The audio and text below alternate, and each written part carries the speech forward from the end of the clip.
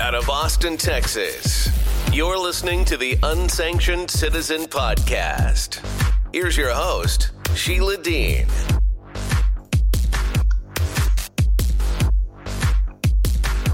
Welcome to another edition of the Unsanctioned Citizen Podcast. We are today having a guest. His name is Joseph Vargas. He's the founder of Keep Texas Red and the author of Democrat Modus Operandi, which exposes how Democrats manipulate emotion, negative branding, selective outrage, and language to attack conservatives. He's also the vice president of the Juan Seguin Society and an auxiliary of the Republican Party of Texas for Hispanic outreach. You can read his blog at keeptexasred.org. So we're very pleased to have Joseph Vargas with us today to discuss some of the things that have been happening with the sanctioning of conservative voices on the Twitter files, but also a lot of the things that have happened since the election. So the turnover at Twitter was a fortune, a good fortune for Republicans coming into the election because the balances were off for the last major federal election, general election. So what do you think really happened there if you're going to Monday morning quarterback it? Are you talking about the Twitter? I'm talking about Twitter influencing the election for this time, like this last election and this general election that happened in 2020. Well, first of all, thank you for having me, Sheila, on the podcast. And definitely, I think it's been, if you recall, probably a couple of years ago, anybody that was calling out social media or even the leftist media as a whole for silencing any type of conservative voices or any voice that actually questioned, the agenda that they had, they used what I've always called a silencing technique, whether it be called misinformation, but it was just really silenced. There's numerous examples of that. And it's really coming out with proof right now what that is. Exactly. I was actually going over some articles that were written like 2-3 years ago, and they would always say, when it was a conservative pundit, they would always say so-and-so made this claim without any proof. They'd always use these words, proof, without proof, or baseless claims. But when it came to actually anything with the left, they would run with it like if it was news, like if it had already been proven. So you could tell right away that they were biased, which is something that we should already know. I've always said that the leftist media, they're not journalists, they're not reporters, they're leftist socialist activists posing as reporters to pursue their leftist agenda. So what is happening right now with Elon Musk taking over Twitter, he's, I guess he got all the access to all the emails, and he's seen that there is a lot of collusion, between the leftist Democrat Party and a lot of the, not just the management of Twitter, but also a lot of the employees who took it upon themselves.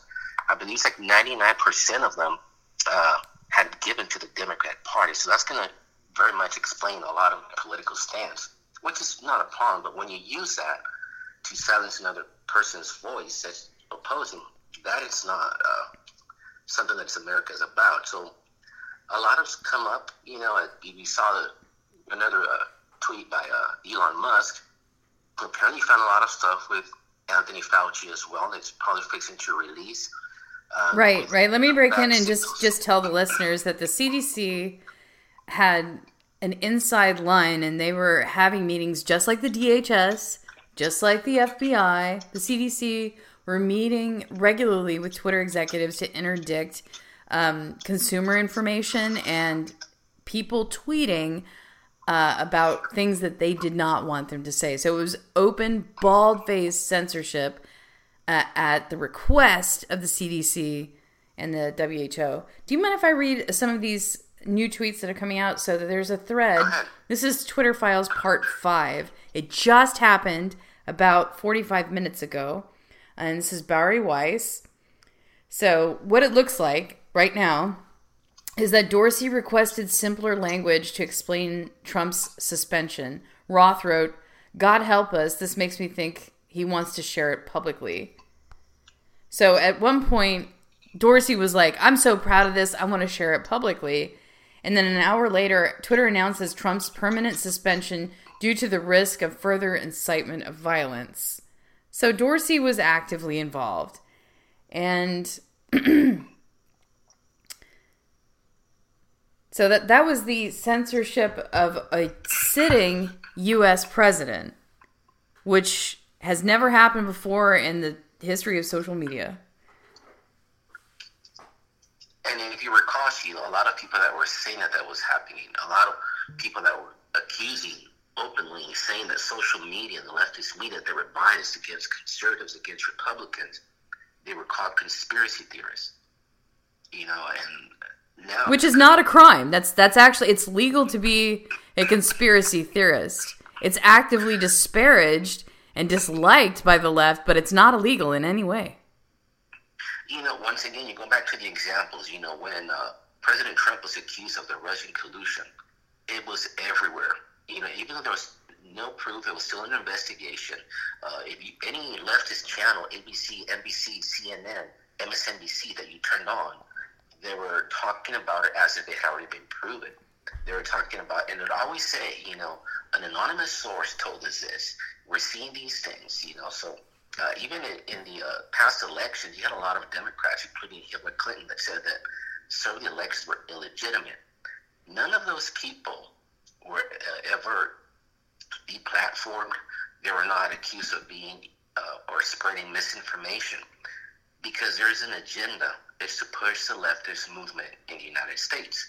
Now, when the conservative movement started saying, wait a minute, there's something wrong with what you're doing, all of a sudden, in order to make them lose credibility, they accuse them of misinformation. And the same thing happened with the Anthony Fauci with the vaccine. Any other vaccine you can question. You can question how good it is. You can even find out what's in it. You can request the results of it, any studies. But when it came to this last COVID vaccine, anybody who questioned it was deplatformed. And I think the real question that we need to ask ourselves is really why? What's behind it? There was a purpose, obviously, in silencing any question, which is something that was unheard of in the United States. Mm-hmm. So you have the leftist movement, and they use all these words, anti-this, phobia this, but it's always the same things to silence any opposition. I'm sure you probably heard, I think Elon Musk appeared with Dave Chappelle at a show and he got booed. The irony of this is these leftist people were the ones that 20, 30 years ago, they were the ones pretty much jumping on Big Pharma. They were pro-freedom of speech. They were the ones that said we need to question everything. We need to question government. And now, what happened between now and today that they're okay with censoring any opposing views? And to them, they justify that because it's a mental thing how they work it. They want to label somebody as wrong so that they won't have any right to present any argument. And this is what our public schools are actually producing right now. They're teaching these new generations how to use emotional thinking versus critical thinking. So when these people come out, they're emotional thinkers. So right now what they're seeing is they don't want to see any facts. Just how do they feel? Bad Trump, bad orange man. If you want to present some facts, they don't want to hear them. It's about how they feel.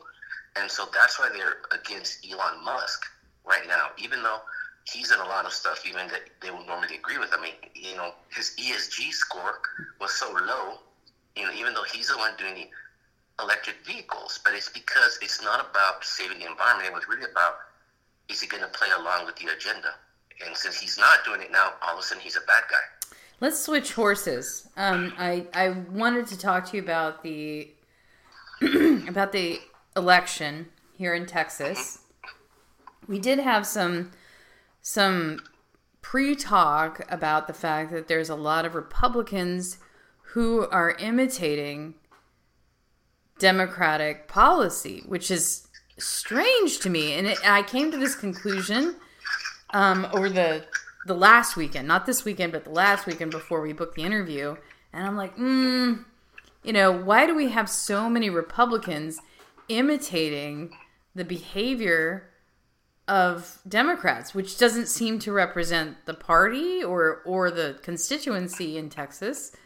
And it is confusing because it would facilitate some of their Democratic agenda when it's more censorious or injurious to the Constitution, maybe neoconservative, to a point where it it objectively pushes out the constitutional rights of the American citizen to the deference of a global hegemony agenda. And, you know, most of the time you hear the words global hegemony cast with dispersions among the left. But we don't belong in every international conflict on Earth. You know, there's just not enough money that the American people can back. We are responsible for protecting America's interests first. But what we're doing is we're engaging in kleptocratic conflicts in Ukraine so that Biden can protect his oil interests there, his personal oil interests, and the insider trading going on between congressional leaders, you know, at the top of our government. So there's like open-faced flouting corruption. In the meantime, you've got a lot of these conciliatory things happening. They're acting like they're against one another when in fact nothing's moving. And the only things that really are moving are things that don't necessarily benefit the American people. So maybe you can kind of flower that out or explain that to our listeners, how red Texas is actually kind of blurple when it comes to somebody who's a Republican leader. Right. And to understand that, because it's a very, unfortunately, it is a very true statement. You do have a lot of elected Republicans that are voting with Democrats, and a lot of the policies that they vote for, including here in Texas, a majority of the Texas House, they're probably fixing to vote for Republican Dave Phelan, who's going to assign Democrats as committee chairs. So it kind of makes a lot of people scratch their head what is going on. But to understand what is going on with the leftist movement, you have to get educated on the history of how this operates. So if you study how they've always moved in, you know, the left to actually get people from the right, there is a professor, his name was Dr. Carroll Quigley. He was a professor at Georgetown University. Now, he was not by no means a right-wing. He was actually a member of the Council of Foreign Relations, which is the arm of the United Nations in the United States. He wrote a book called Tragedy and Hope, which I encourage everybody to read, because in that he exposed a lot of the things that today, when people call them out, they're called conspiracy theories, but all of these things they're coming to happen, they're coming to be in our lifetime. So Dr. Carroll Quigley, what he spoke about in his book, he said that what they do, regardless of whether you get elected as a Democrat or a Republican, when you reach a certain level of power, these people, the globalists, they come for you. So let's say that you get elected as a Republican, a conservative, you're an activist, you're to save the country and preserve freedoms. Well, they come to you in your orientation once you get elected. You know, what they tell you is like, you know, we're glad that you got elected, but this is the way things work around here. If you want to be here around in the next election, you better play with us, with the globalists, and you better vote like we do. If not, we're not going to put you on any committee chairs, any committees at all. We're not going to give you any funding, and we're even going to finance somebody to run against you the next election. So what he said, and this is a quote from him, he said the two parties should be almost identical so that the American people can throw the rascals out at any election, however, without leading to any profound or extreme shifts in policy. And that's what we're seeing right now. But once you get to a certain level, there's a lot of special interests and money involved where it's very easy to sell out. Now, to tell you how I understand this, let me tell you a little bit how I got started in politics. I got called in to work in politics when I was 18 years old, and it was due to my studies in human behavior. Human behavior means how the brain works to react to certain words, to certain concepts, to certain ideas, depending on demographics, depending on race, financial status, culture, and religion, and so many other things. So when I was 18, I went to Austin. I got hired by a lobbyist. Now, my first 5 candidates were running for state office. It was 3 Democrats Democrats into Republicans. Now, being 18, I felt like I was, be doing a duty for the country, and I kind of like appreciate that this lobbyist was very open with me. This is what he told me. He said, Joseph, you're here to tell these people what to tell the voters so that they can elect them. This is based on their demographics. And he said, once they go to Austin, they're not going to vote for the things that they tell these voters. And then you're going to come back in, and with your studies in human behavior, you're going to tell these people what to tell the voters again, so that despite these people that did vote their way, so that they can still reelect them. And I said, wow, you think that's possible? He says, yes. He goes, people are very gullible. And we're seeing right now that it's true, especially in Texas. We seem to talk about that we have a big problem with property taxes. However, all the candidates, the majority of the candidates that ran saying they wanted to address property taxes, they lost in the primaries. Now, we also say, and we see that we have a huge problem at the border. However, the majority of candidates that ran saying that they were going to defy, Biden and actually do something about the border, they all lost in the primaries. So the question is, why would we, as Texan Republicans, vote for the people that have not done anything about these issues? And it goes back to what Dr. Carol Quigley said. It's just how the brain works. These people, if you make them feel a certain thing, and then you get into the studies of cultural hegemony, which was actually a term that was brought up by Antonio Gramsci, who was an ideologist and philosopher from World War II. He was a communist. He said people are very easy persuaded that they have to settle for less. So conservatives could be told, you got to settle for this, and it's the best we can do. What the communists did is like, you're getting a loaf of bread per week, but it could be worse, so you should be grateful. So right. A lot of times, a lot of people are voting that way. They're supposed to be grateful. Yeah, we're getting, 10,000 people coming in every day across the board, but it could be 100,000, so you better kiss my ring. Be grateful. Yeah, I need to break in right now and just tell the listeners that one of the best illustrations of the strategy that you just described is Our Brand is Crisis. That movie encapsulated the election engineering tactics of emotional manipulation in a Latin American election where there was no intention to carry out any form or promise of the person who got elected, who was essentially an owned man, very corrupt official. And it upended the country. And so at the end, I won't go into the film, but if you really are interested in how contravening interests get into power by modeling a Trojan horse, Our Brand is Crisis is your film. So you talked about Keep Texas Red and the fact that there are elections going on right now based on property taxes. One of the Keep Texas Red endorsements went to Carrie Isaac, who did get elected in Hays County. And congratulations to Carrie Isaac. She's been backed by Governor Abbott and Chip Roy, who's a popular congressional leader from Hays County. And it's important that people understand that the majority of Hays County went blue this past season.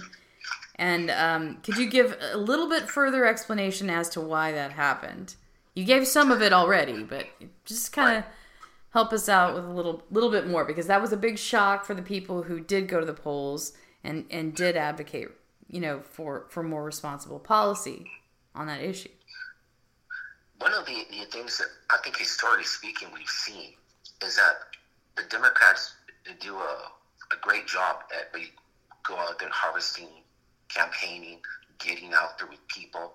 It seems like I've said before, they really want tyranny more than Republicans want freedom, because they're out there, and a lot of it has to do with the different types of mindset.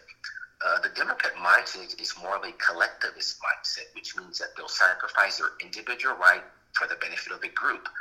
versus Republicans, we tend to have more of an individualist mindset, which means we kind of stick to ourselves. You know, we think that just by going ourselves and voting, we've done more than enough. And the Democrats, they don't just think that way. They're on a mission. You know, they actually, they're determined to pursue their agenda. So they get out there, they're involved, they go out there, they do a lot of block walking, they do a lot of the mailing ballots, they do a lot of different things like that. They reach out to people. But the main thing is that I think that they do, that I've seen them do, and I talk about this in my book, is they manipulate emotion.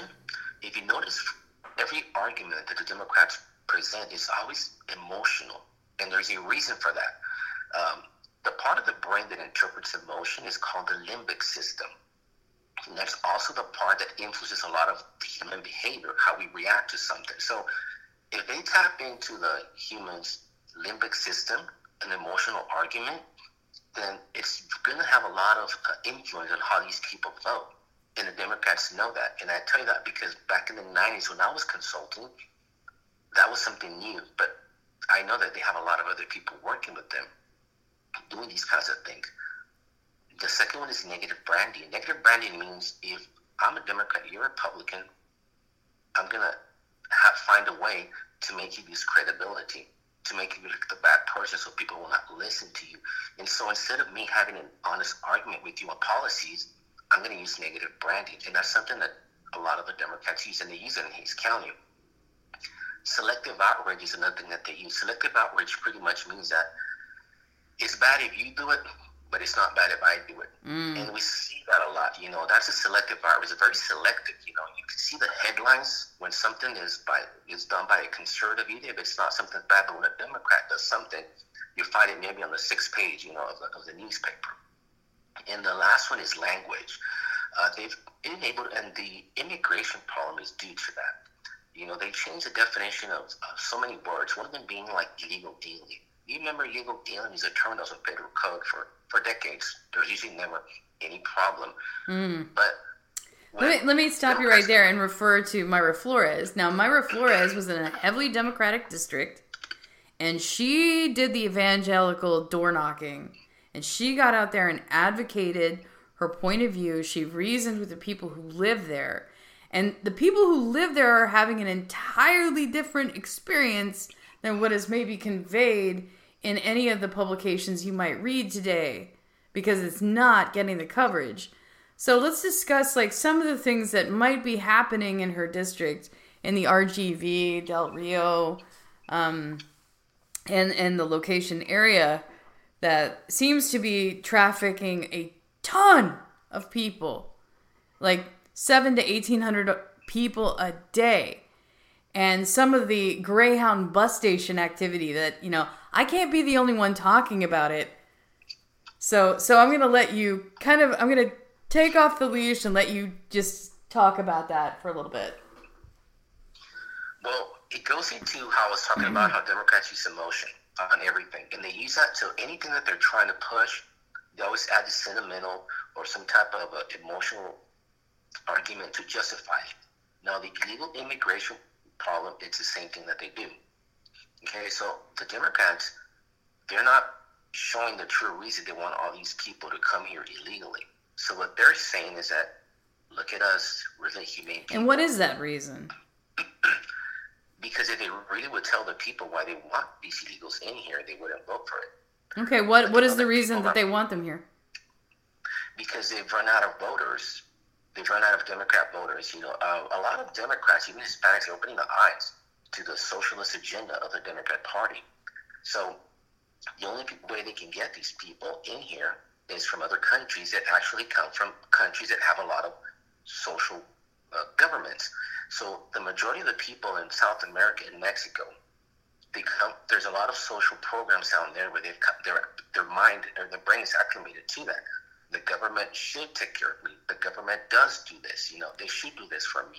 Joseph, is there any legal deterrent, like, because the people who are here legally that work, say, at Indeed or any of the tech companies who are here on H-1B visas, if you sit there and you talk to them, they know they can't vote in our elections. They know that they'll be purged from our country if they vote in like a national election for a federal candidate.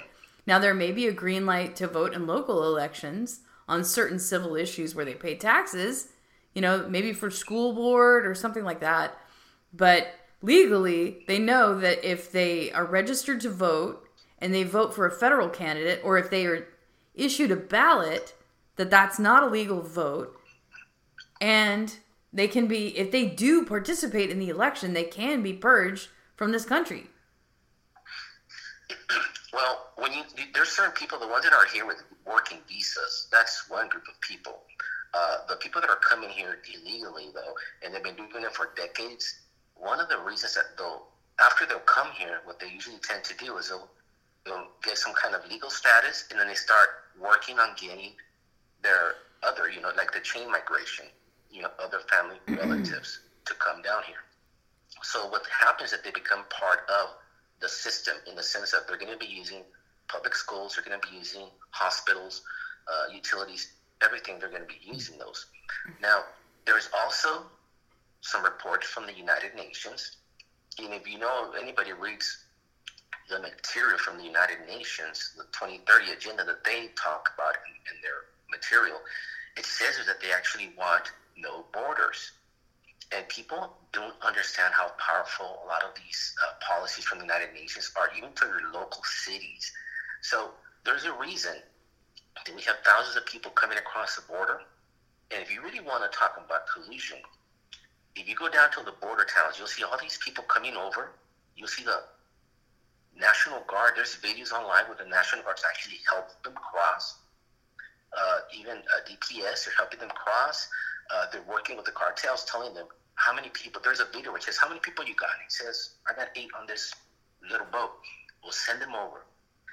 So these are people that are supposed to be, they're not pushing back. So they've been directed not to push back. And the question is by who and why? Now, when you go, there's so many Stripes convenience stores across the border. If you go to them, you'll see these like Greyhound buses. You see these vans, and they're piling them up with a lot of people that are here illegally. Nobody is stopping them. And if you go and you question them, they'll call the police on you and threaten to arrest you. So when people talk about a conspiracy theory, collusion, I don't see anything more than that. You got sheriff departments that are not doing anything about it. You got police departments that are not doing anything about it. All these law enforcement, they're just standing by while these people are coming through. Why is that happening? Who is actually telling these people? Because we know that a lot of these guys, they're good, good people, they're employees. But if they're not pushing back, there's somebody that's telling them not to push back. And that's what we need to look at. But there's a lot of people, they're coming and they're just being sent all across the United States. Now, I think it's foolish to applaud that. When people say, yeah, I'm glad that we're sending more to these Democrat cities.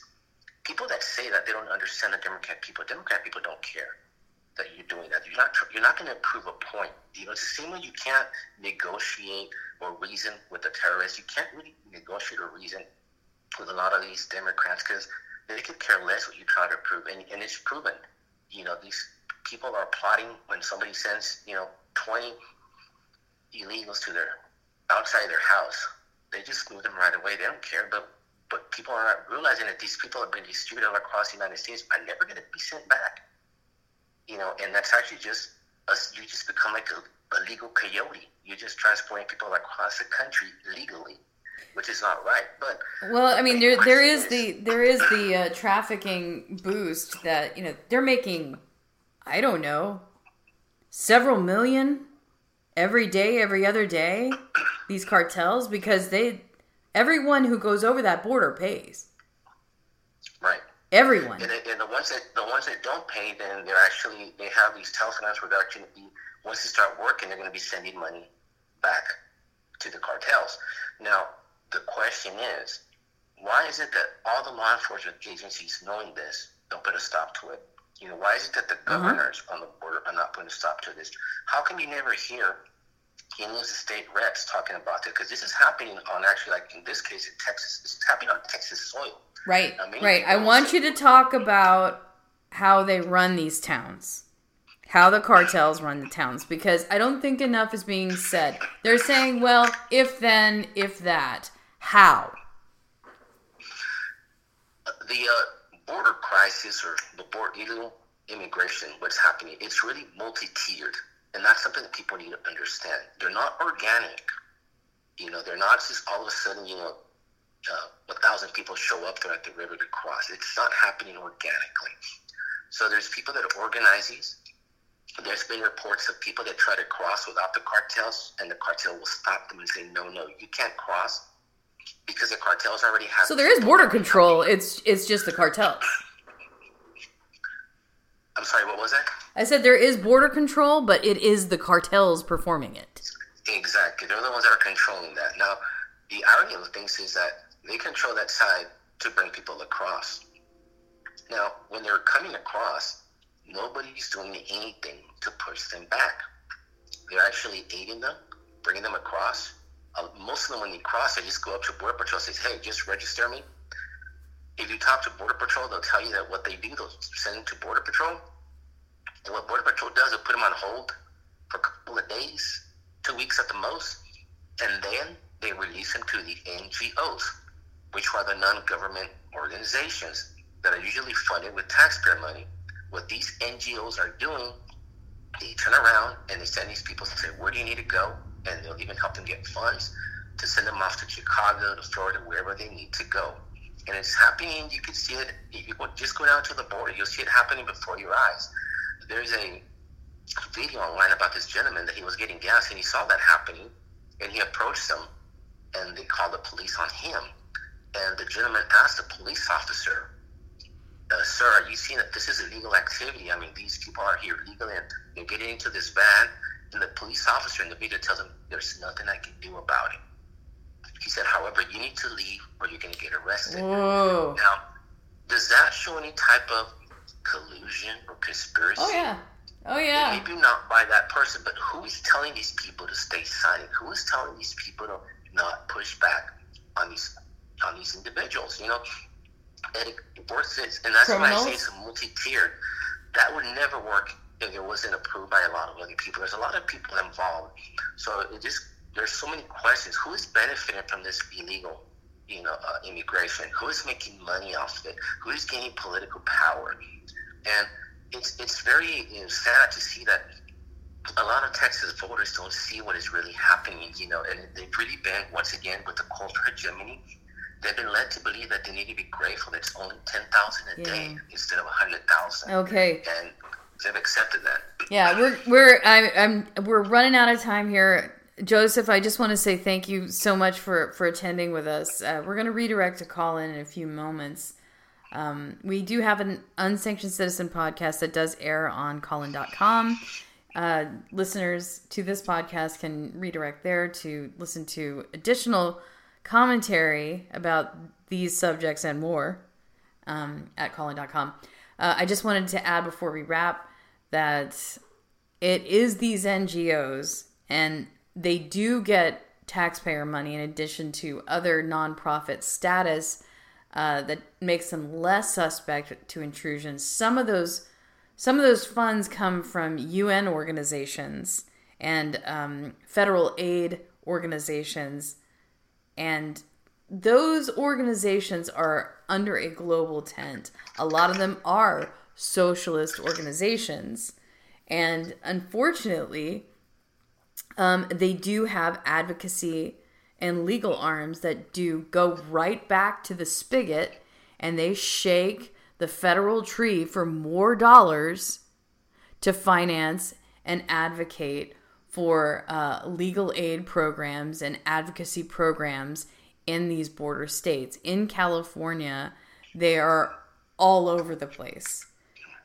And they represent the immigrant rights groups, okay? And there are immigrants and legal immigration that does need to be covered. There have been disastrous human rights cases where there has been suppression. There have been deplorable conditions in these detention facilities. But the retention of these poor people and, putting them in a limbo system for possibly years on end with no remission. Some of those people are still in there, and then the rest of them are scattered to hither and yon right now under Biden. So there is injustice all over the place. There's no continuity of any of this. There are people who are sitting, rotting in a deportation facility. Criminals that are going, wah! Human sex trafficking, child trafficking, people dying in trucks, people dying in the desert, cartels becoming grossly enriched. Those cartels will fund some of these NGO groups on the back end. They'll just siphon a ton of money, hire their lawyers, okay? And then push for more funding. So that's what I know about this situation. I just want to thank Joseph Vargas for backing me up and helping us all understand in the Monday morning quarterback here what had happened during the federal election and how we can kind of get behind that in the future if you want less socialism, not more. Okay, so thank you, Joseph. We're going to change horses now. Thank you for joining the Unsanctioned Citizen on Podomatic. It's my pleasure, Sheila. Thank you for having me. Thanks for listening. Before you go, hit the subscribe button. Remember that callers are welcome. Subscribers can access Unsanctioned Citizen podcast archives at Substack, Podomatic, iHeartRadio podcasts, and Call-In. Please stay in touch. We want to hear from you. Visit SheilaMDean.com.